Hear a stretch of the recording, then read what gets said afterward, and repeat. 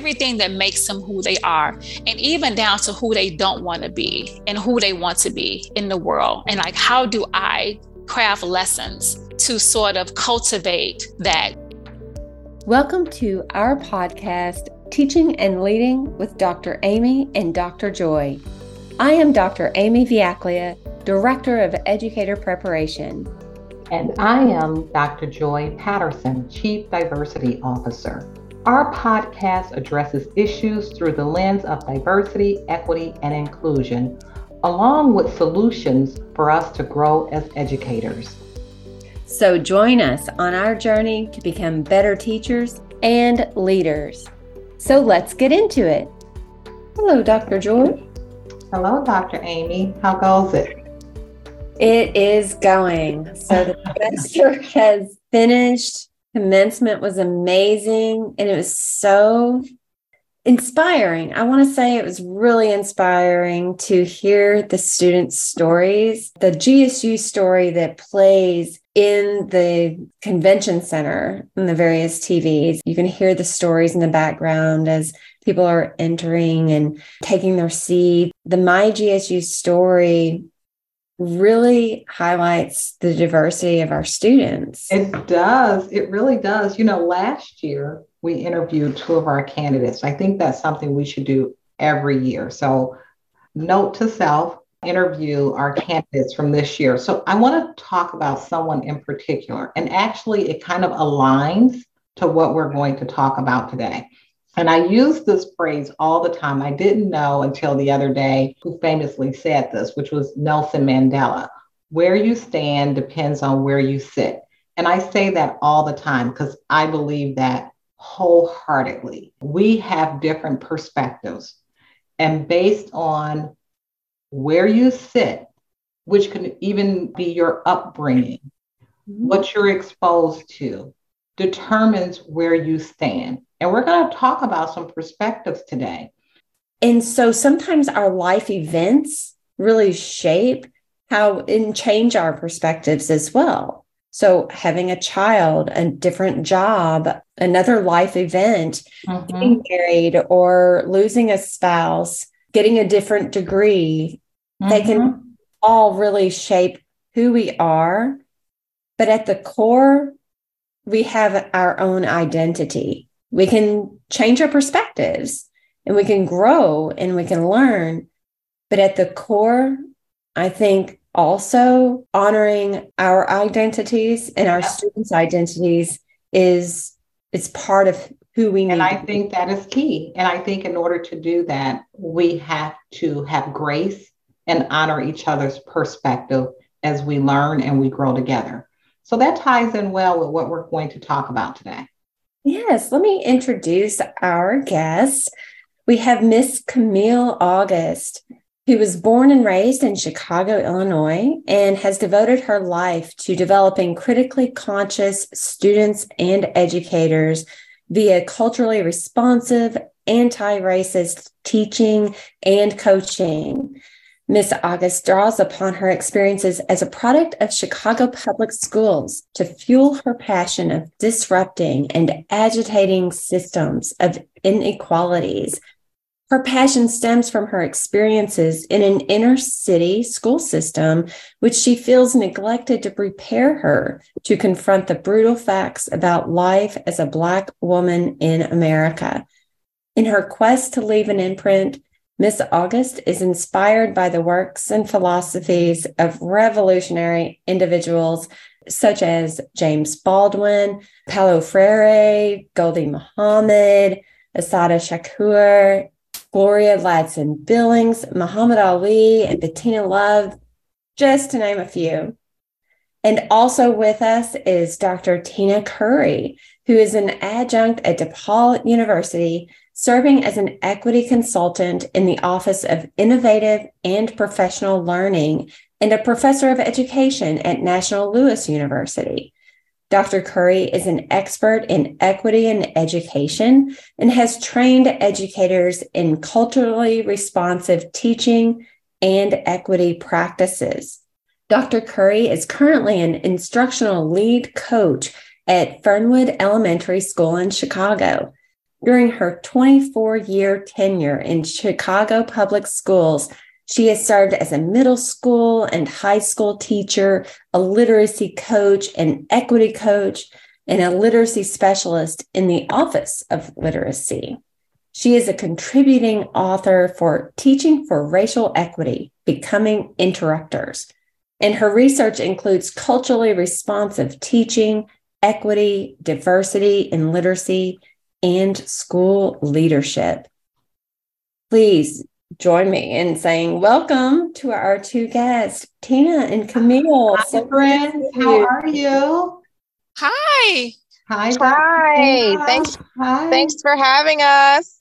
It's always a pleasure. Amy and I, we were just talking about perspectives before you came on and how us having different perspectives. I was given a quote, Nelson Mandela, and I didn't know it was a quote from Nelson Mandela, but I say it a lot. Where you stand depends on where you sit. And we all sit in different spaces, right? And based on where we sit, how we grew up, what our exposure was, what our current positions are, is different if you're a teacher versus the administrator, right? The same thing can be going on. And depending on our roles and our responsibilities and our upbringing, we're going to all interpret that differently. So I think that ties in well with kind of what we want to discuss today. I also want to mention something else, Dr. Amy, as you were reading, I think it was Camille's background and talking about being prepared. Oh my goodness. I went to St. Raphael in Chicago, Illinois. That's where I went to school before I went to Lindblom. And even going to Lindblom, back then, I didn't have African-American teachers. I didn't have African-American teachers until I was working on my second master's degree. Starting off, I didn't know I could become a teacher because I didn't know the teachers could be Black. And so we have a long way to go. You guys are really helping shape the landscape of where we need to go. But before we get into that, let's talk about yourself. I want to talk about you two, starting with you, Dr. Tina. I want to talk about your journey to be in the place of where you are, and what brought you to this point of not just being an educator, but educating educators. Well, I believe that my passion for doing what I do is driven by my sense of purpose. And working with especially other educators, I don't know, it just makes me feel like I'm doing something really, really important, something really big and significant with my life. And what I learned myself about what it means to be a great teacher, I did not learn in college, in my classrooms, even though it cost me a fortune. My students taught me how to be a great teacher. There's one story in particular, a kid named Christian who was in my reading class as a freshman. He was diagnosed with dyslexia when he was in third grade. He had an IEP. I was doing a reading conference with him and I noticed he was reading The Hunger Games for the third time in one quarter. And Christian, why are you reading this book again? Like, you have to read widely and extensively to call yourself educated. And he looked at me with such confidence and he said, Dr. Curry, you're asking me the wrong question. You should be asking me, why am I drawn to Hunger Games? Why do I like this book so much? I said, so tell me, why do you like this book so much?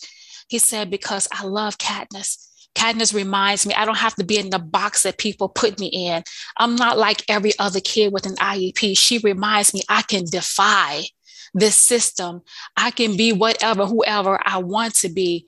And I was like, wow, if I can take that and pass that on to every teacher that I encounter, every teacher that I work with, then I can truly say I really, really made a difference as an educator of other educators. So it's like stories like Christians and being able to pass that on to the next teacher that's going to work with the next Christian, like keeps me on this journey. Right. And I can totally co-sign with you on, I paid a lot of money for my teacher prep program. And it wasn't until I got in the classroom, they said, here's your book.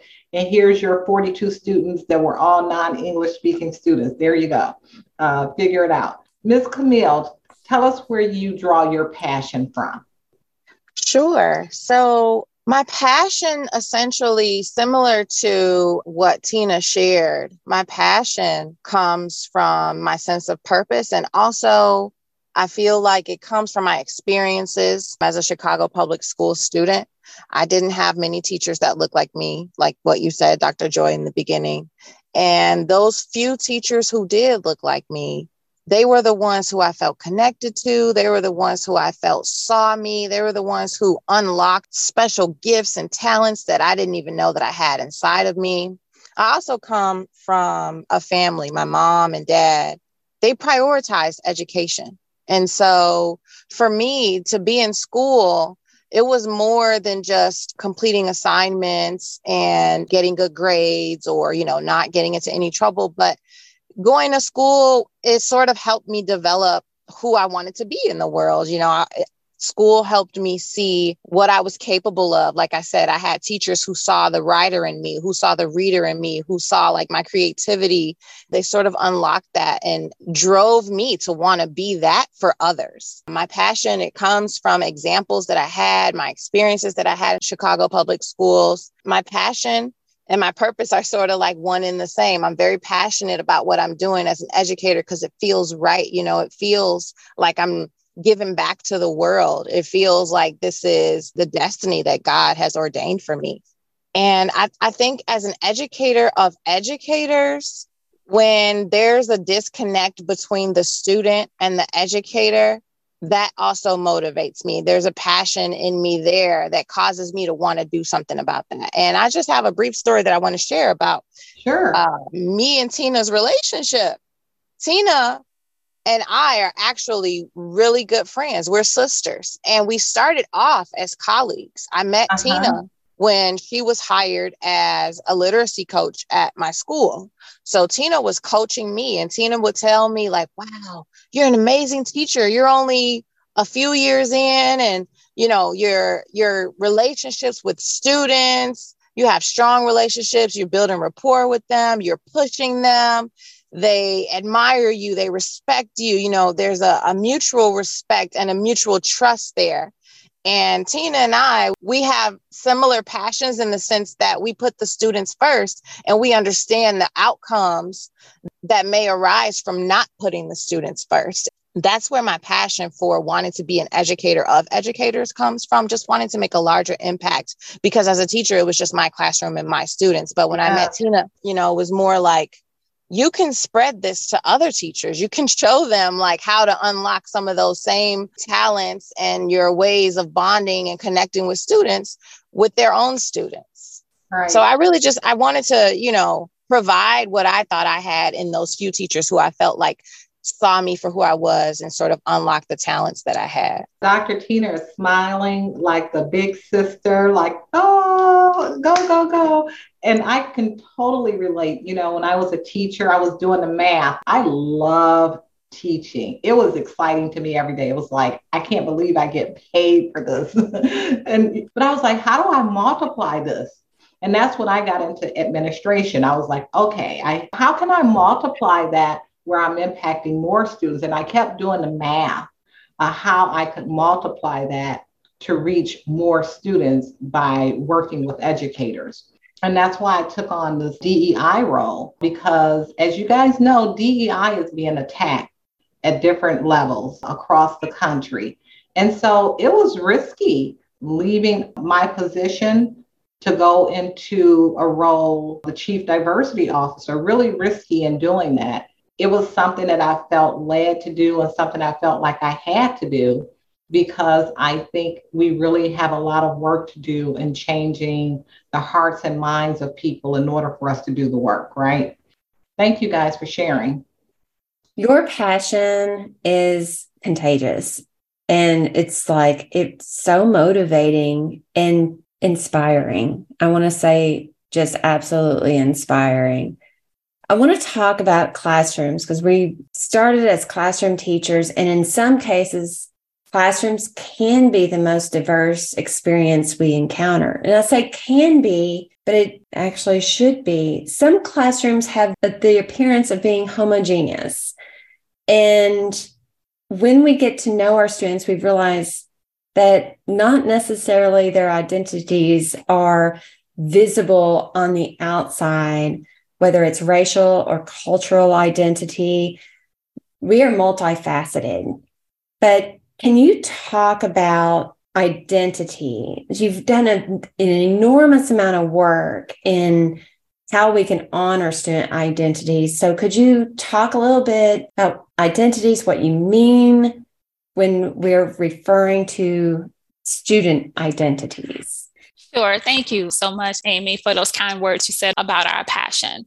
So Camille and I talk about this all the time. And when we talk about a student's identity, we're actually, in essence, talking about who that student is, where they live, what they value in their families, what concerns them, how they dress, the language they use, how they prefer to learn, what type of environments they thrive in, everything that makes them who they are, and even down to who they don't want to be and who they want to be in the world. And like, how do I craft lessons to sort of cultivate that? Gloria Lasser-Billings said in her book that teachers who work with particularly African-American students, she found that the most successful teachers did three things, but one of them on the top of the list was they know how to help students to even develop a strong, particularly racial identity. And so the reason why identity is important, first of all, because it sits at the core of a student's success in school. And when students know like who they are, they will far surpass our expectations for them. And their identities are so integrated. I want to share a story with you where I thought I was honoring a student's identity and I wasn't. Her name is Emily. She was one of my Latino girls in my senior classroom. And I would push girls. I particularly push girls the hardest, especially girls of color, because I know how the world treats us and how we just wrongfully get put at the bottom. And I wanted her to be able to act on her greatness. I didn't want her to be a young lady who just complied with rules that didn't serve her well. And so I put her in a group and there was another young lady with her, but there were three boys. And she wouldn't talk. She wouldn't say anything. And she pulled me to the side after class and she said, "You're asking me to do something that goes against who I am. In my home, we don't challenge our brothers. We don't challenge people. We fix the plates. We take the food to them. We go and get their plates. And now you're sitting here and you're asking me to challenge the idea of a Latino boy, to disagree with him." And she said, "That's not what we do. In my home, my father teaches me that the quieter I am, the prettier I look." And so she had to remind me of how I was imposing my identity onto her. And I was asking her to check her identity at the door because it didn't align to what I believe she should be. Like, stand up for yourself. Like, we're women, we're women of color. And so I think that day she taught me that I needed to teach her in the context of her life. That was one of the greatest lessons that I've learned from a student about what it means to truly know who students are and to make sure that in everything I do, every lesson that I teach, every question that I ask, every suggestion I make, every book recommendation that I give, that it was in alignment with who that student was and who they wanted to be. I really love that story. And here we're talking about perspectives and what a lesson for you. You know, one of the things I had to learn early as a teacher, and I had Latino students, and many of them were coming from Mexico, and I had eighth grade. They had stopped going to school in sixth grade because they only had to go to sixth grade. This was new for them. You know, now they're being forced to go back to school. I wanted to give homework. I had my homework policy, and I wanted to give homework Monday through Friday. And I learned that certain days they were not doing it because they were going to church. I said, either I can penalize them for not doing what I want them to do, or I can subscribe to their culture, right? Of what's more important to them. First of all, being in my class wasn't the most important thing for them. They just had to be there. So I had to adapt and said, okay, they go to church on Wednesday. So we're not going to have homework on Wednesday. And we're not going to do this on the weekends because it wasn't important to them.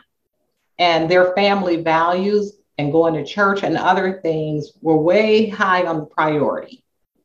And so I had to adapt according to that culture in order to develop a relationship. And students have to be ready to learn before they can learn. We can do all the teaching that we want to do, but if that readiness is not there, then we can't teach.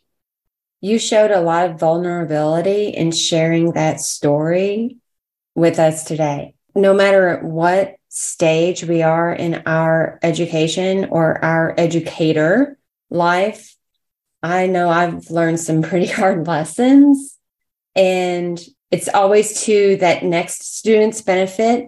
I just want to say I appreciate that. Appreciate you sharing that with us.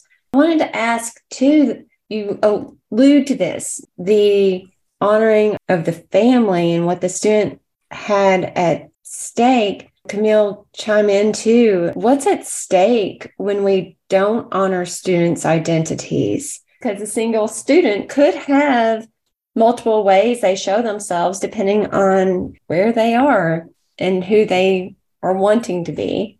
I know Camille has something to say, but in the words of Bettina Love, we murder their spirits. Drop the mic. No, that's true, Tina. Thank you for saying that. So Dr. Joy, you shared a story, and Tina, Dr. Curry. I call you Tina because you're my sister, but for the listeners, Tina and Dr. Curry is the same person. There was a common thread in the story, a couple of common threads between both of you, the stories that both of you shared. And one is just like the ability to pivot, to adapt your perspective or to adapt your instruction, your response, your actions, because you are paying attention, because you are open, because you are receptive. And what's at stake when you're not paying attention, when you're not open, when you're not receptive? Everything. Like Tina said, you murder their spirit. Like schools today have come to be this place that harms you, that sort of perpetuates those identities that you're struggling with trying to shake. And I'm speaking, as a Black woman in Chicago, but listening to both of you, Dr. Joy and Tina, listen to both of you talk, I just thought about how oftentimes teachers don't consider identity as what students are being fed through media. Their identities are being formed on social media. Their identities are being formed, when they're watching the news, and only one kind of perpetrator is always displayed. The other perpetrator's identity is always protected. Everything is at stake. We run the risk of not only students harming themselves psychologically, their psychological safety is at risk when you're not honoring their identity, when you're not open to the truth that as an educator, you don't have all the answers. I know that in my teacher prep program, and both of you talked about going to college and how you learned how to be like an impactful educator in the classroom as opposed to in college. And I know something that I did learn in college was the hidden curriculum was like, as a teacher, you have all the answers. You never want to portray that you're unsure or you're still trying to figure things out. And that is so far from the truth. That, the truth is actually we're all learning together. And when you approach the classroom like that, like your students are free to explore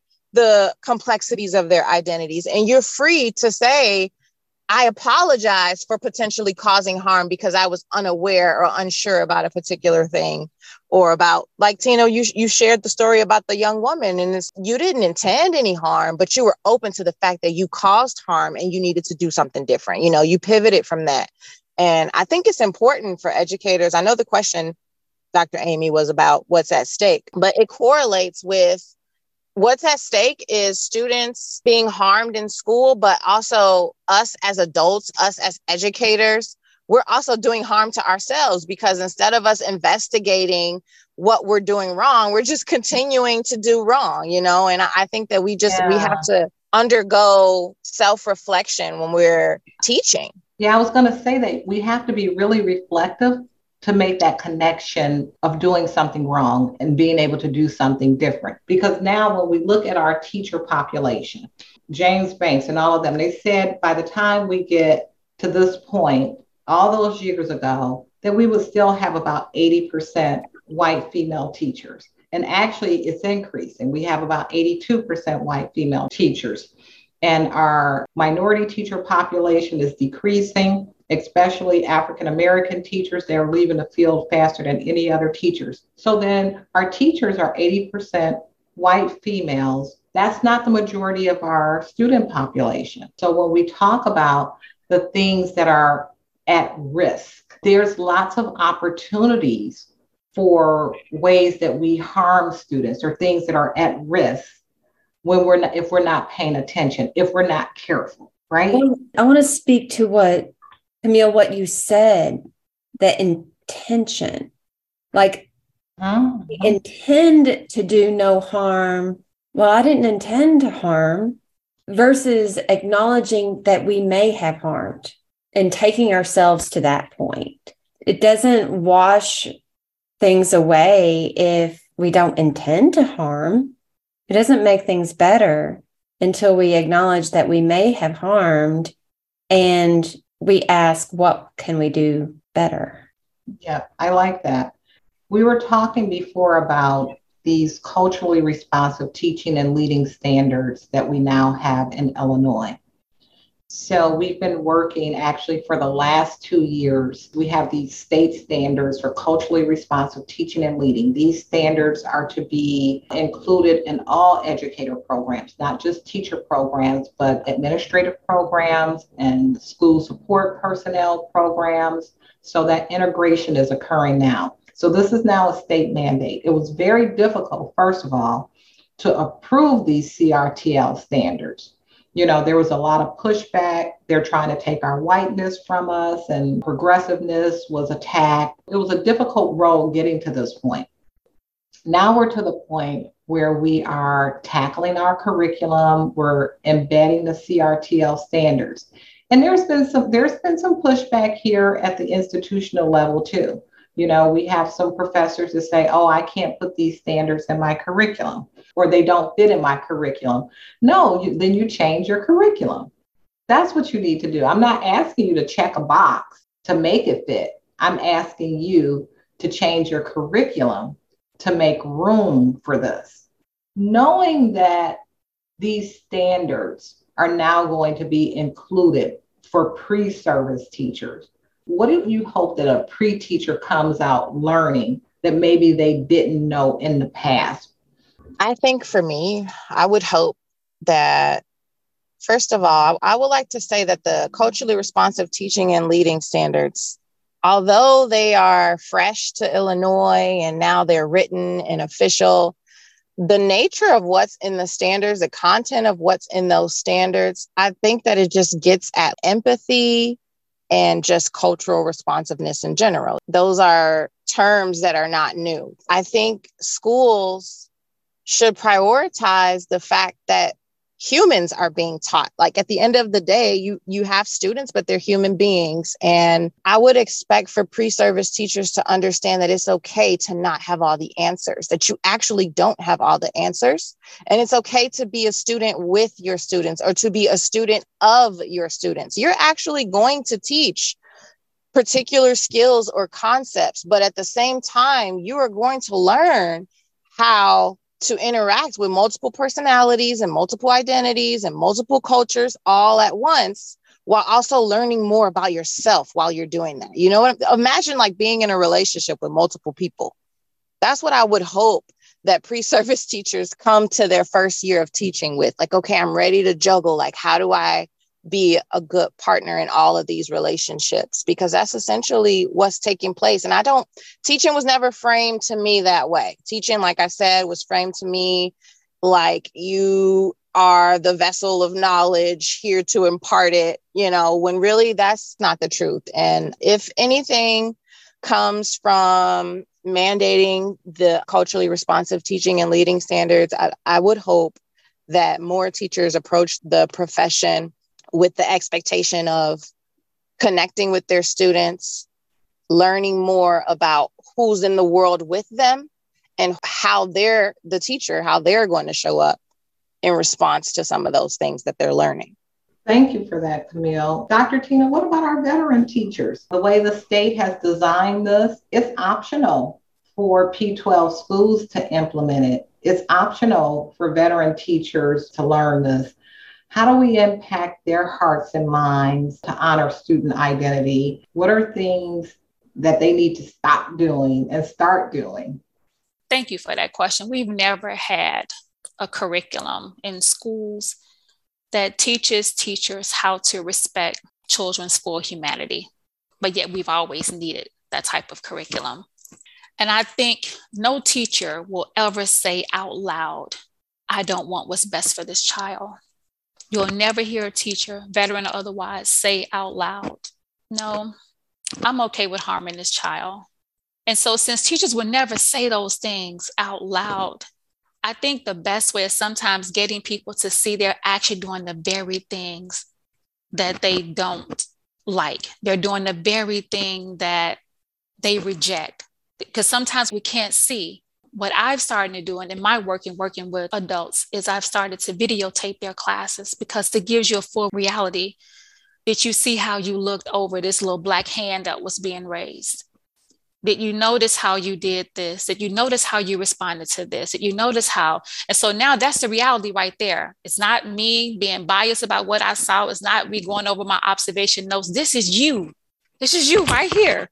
Yeah, you actually asked that question.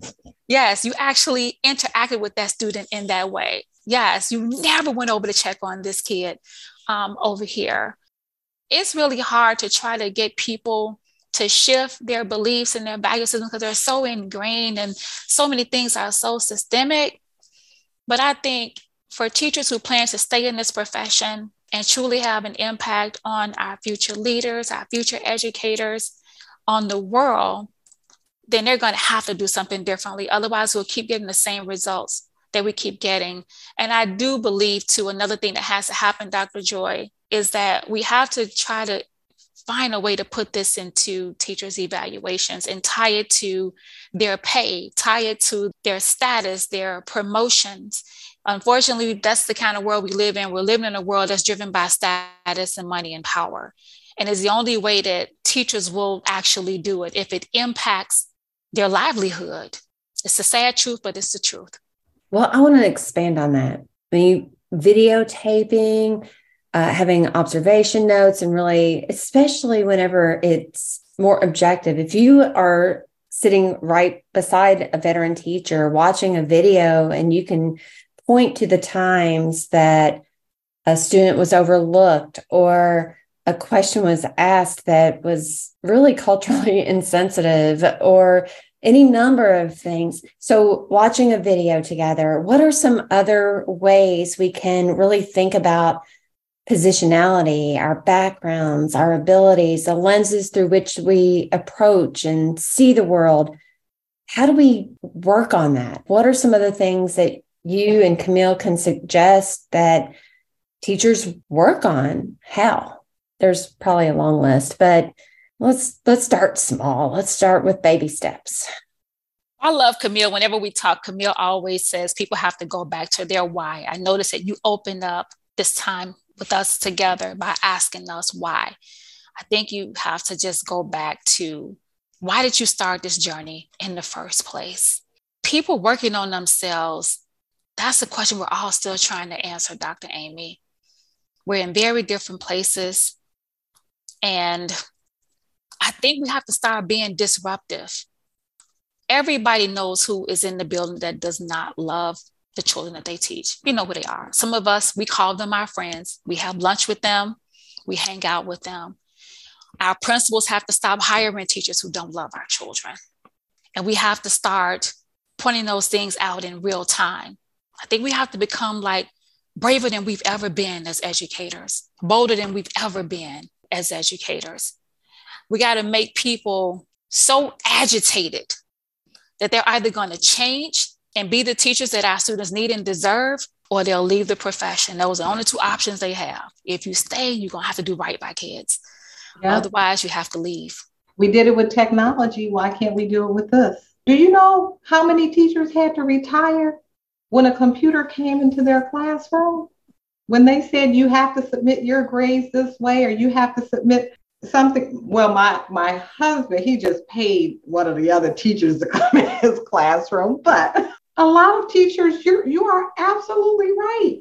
A lot of teachers had to retire because of technology. So you are right that if we say you do not get a pass, you either have to do this. And what happened with technology? You didn't get a pass, so you grew. You had no choice but to grow or hire someone like my husband. And I want to say something to you about, I'm going to be a little personal here, Tina. You were messing with my heart here a little bit. I have to talk about my husband again. My husband is a vegetarian. He's a pacifist. And when we got married, I had to learn how to cook for him. So he's not just a vegetarian, but he's a pacifist. And so I had to take the time. I started off, he was eating the same thing like every other day because this is what I can cook for you. And then over the years, I've expanded my menu. I had to look at ingredients on boxes because it couldn't have lard. There's a lot of hidden things in ingredients. It couldn't have this, it couldn't have that. So I've had to really learn, and I've had to expand his diet. And that took a lot of work, but that takes love. That takes a lot of love. So for the last 10 years, I've been restricted to 7-8 foods. I only eat 7 or 8 foods, and that is my diet. It's really, really hard. That's what he cooked me for Mother's Day. Nothing. Because this has been 10 years. I didn't know what you could eat. So for 10 years, you haven't noticed what I can eat, what my 8 items, it's only 8 items, what my 8 items are and what you can do about those 8 items. And I started to give him a pass. But then I thought about Dr. Tina. I really did. And I said, Dr. Tina says you don't get a pass. You do not get to say that you love me and not feed me. You don't get a pass. If I can take the time and my energy and get to know you so deeply and go beyond anything that you thought you could eat to try to meet your needs and excite your needs, and I can't get a meal, not even a store-bought meal, That's right. No one gets a pass. I said, Dr. Tina said, who's Dr. Tina? Dr. Tina said, you don't get a pass because if you love me, then you need to understand me and you need to pay attention and you need to go out of your way to meet my needs. I'm sorry for getting personal, you guys. Now I'm gonna cry. No, thank you for sharing that, Dr. Joy. And thank you for invoking Dr. Tina's "you don't get a pass," because I love that. That is something that connects me and her. Like we're very similar in the sense that you cannot show up for these children every day and not give them your very best. You can't. They deserve way more. And like you said, Dr. Joy, it was a priority to you to learn what your husband needed because you love him. Love is sacrifice. It is a priority for teachers to learn what their students need. And you just do what it takes. You figure it out, and I think part of figuring it out and part of doing what it takes is figuring out who you are. Like Dr. Joy, you had to reach the harsh conclusion probably that, man, I can't cook what my husband needs, or I'm unfamiliar with what my husband needs, but I'm going to do something about it. I'm going to fill that gap, and if you have the passion, like Tina and I mentioned, if you have the purpose, if it's within your willpower, that's what you should be doing as an educator. That's why you're there. You're not there to, part of your job, yes, is to teach specific skills and content, like I said earlier, but essentially, we're managing our connections and our bonds and those identities in the classroom. And what do you do with that information? You have to do something with it, and you have to display to the students that you're actually investing the time and the energy in helping them develop as individuals and not just the students that you need to complete an assignment in your classroom. What else can we say? Love your students, you show up. But I want to come back to what Dr. Tina was saying about being brave. I was listening to Brene Brown's The Dare to Lead podcast, and she referenced brave spaces as opposed to safe spaces.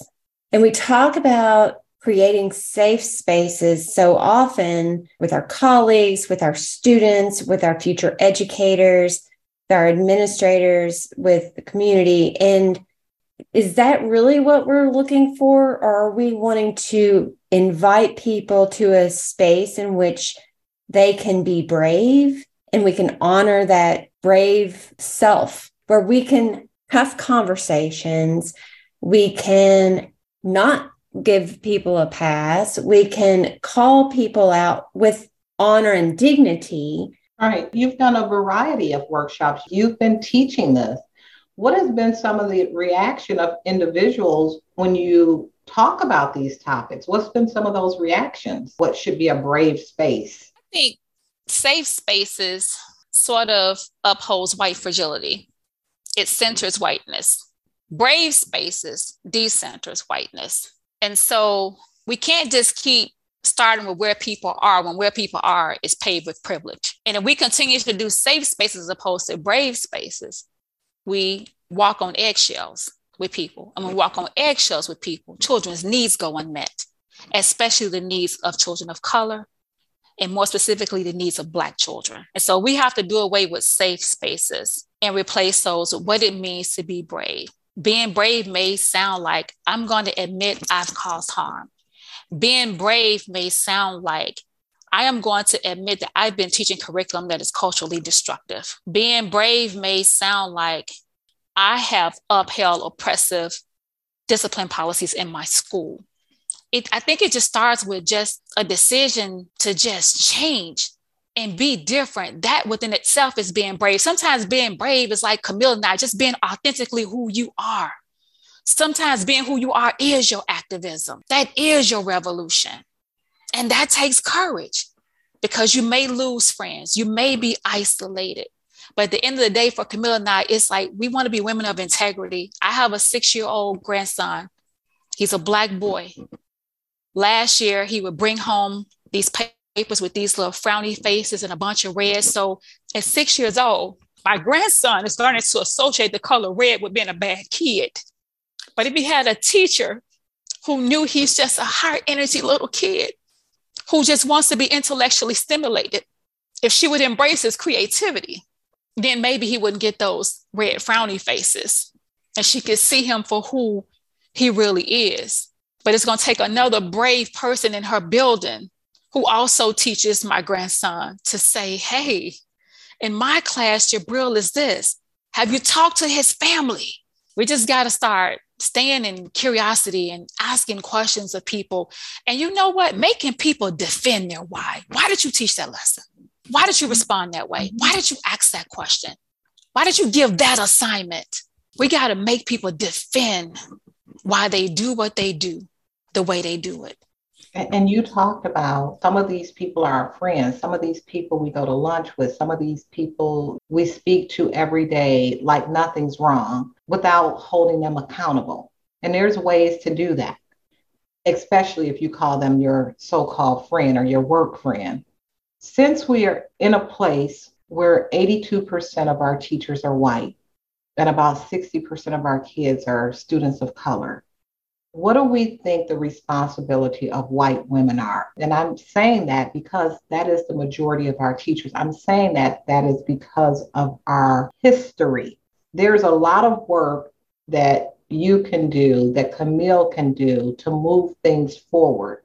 But it's different when someone has caused things. And what is your responsibility in fixing that? What do we think the responsibility is for white teachers? I know Tina wants to add to answer this question, but I want to answer the question and also add on to like, what does it look like being brave? What are some things like baby steps we can take? Dr. Amy, you asked. And one bravery looks like, I know that this student really likes the teacher down the hall. I'm going to go talk to the teacher down the hall, or I'm going to ask the teacher down the hall to come into my classroom and observe how I'm interacting with this student and give me some feedback so I can know what works and what doesn't work. One responsibility of white women is to just pay attention, to seek information from individuals that may be a helpful resource. Like Tina mentioned, she's a grandmother. Teachers can reach out to family members to get information about what is it that's going to cause this student to feel triggered, or what is it that's going to activate this student's creativity, instead of assuming or reading about something and applying it to the whole classroom. You want to build those relationships with families. I feel like you want to make sure that you're taking their funds of knowledge. What are they doing in their cultures? What are they doing in their home What do they value? And how can I incorporate that into my classroom? That's being brave. Going and get feedback from someone you don't typically speak with, but someone who you know the students look up to. Every year, they're excited to be in this teacher's class. Or every year, you hear a different group of students coming in talking about the same teacher. Get feedback from that teacher. Figure out what it is that you're doing from that teacher's perspective so you can align yourself to what those kids need. Well, thank you, Camille. Those are all like really, really excellent ideas. And that does take a lot of courage. I just recently went to AERA and I went to one of the breakout sessions, and the presenter said, there is something profound that Black women have to teach the world. And Amy, I just want to just acknowledge you in this space, is that you're already modeling what white women need to do. Like, you're on here with 3 Black women, and you probably have spoken less. Actually, you have. How you're holding space for our voices and giving us a platform to elevate our voices. And you're just asking the questions, and you're listening. I think that's what white women need to do, right? You need to listen to Black women. Black women educators are almost in a category by ourselves. When you think about Black women being the only race of women whose bodies were used to reproduce non-citizens for cheap labor, and yet we still find things to laugh about. We still find a way to affirm each other and celebrate each other. Like, that's something to marvel at. And so for white teachers who are in the building with Black teachers, or just even non-white teachers, just listen to them. Just listen. We can do so much good if we just listen. We share our privilege. We know when to stand back and elevate others. I want to say that for me, I have grown so much in these past few years because of my relationship with white women educators. How they have affirmed me, how they have respected me, admired me. And they tell me that when they've admitted that they're wrong, when they've come to me to ask questions, but not asking me to carry the burden of educating them. And that's what I love about it. They're not saying, Tina, teach me, or Tina, help me with this. I'm not their Black person they come to when they think they've done something wrong. But it's more of like really seeking, how can I just be a better person to you? How can I be a better friend? How can I be a better colleague? How can I be a better peer? I think if white women could just start there, man, I'm already getting excited. I think that's an excellent place to start. I think that's a workshop in itself, but I think that's an excellent place to start, because imagine with the so few minority teachers, especially Black women, like you said, entering a school where you're one of the few, who's going to be your mentor? And it's a missed opportunity. And I think that that's really, really powerful. I don't even want to mess this up. I think that's a good place to end. Amy, I'm going to turn it over to you, because I really do think that that's powerful, and that's a good place for us to stop talking. I think so too. I appreciate your words and your acknowledgement of me sitting here and listening and holding space. I just have thoroughly enjoyed having this conversation with you. It is a pleasure knowing you all. An honor to be in this space with you all. I'm proud of the work that you're doing. Continue to be brave. Continue to do the work that you're doing. You're speaking for a lot of people. You're doing the work of a lot of people. And you're multiplying that impact. Camille, you talked about wanting to just impact more. You are multiplying that impact for every teacher that you touch. Thank you, That's Dr. the one Joy. thing I said to her. Remember, Camille? Remember what I said to you? I told Camille, pay it forward. I want you to reach back and help the next teacher to get there, and then tell her to do the same thing and pay it forward, and just keep paying it forward. Yes. But that's just keep in mind, I think that's a good workshop for you to have, because these African-American teachers, they're leaving the profession in less than 3 years for a reason. And so the teachers that are there, they have the responsibility to help retention. That's not the administrator's job. Those are their coworkers' job to help with teacher retention. Make me feel comfortable being at your school. I'm a new teacher. Make me feel comfortable. Thank you for having us. Yes, thank you. Thank you so much. Just for the podcast, for the things that you're doing to educate those of us in the profession who are just trying to find a way forward to just keep moving and dismantling the system. Thank you for listening to Teaching and Leading with Dr. Amy and Dr. Joy. Visit our website at govst.edu/teaching and leading podcast to see the show notes from this episode. We appreciate Governor State University's work behind the scenes to make publishing possible. Stay tuned for more episodes with Dr. Amy and Dr. Joy.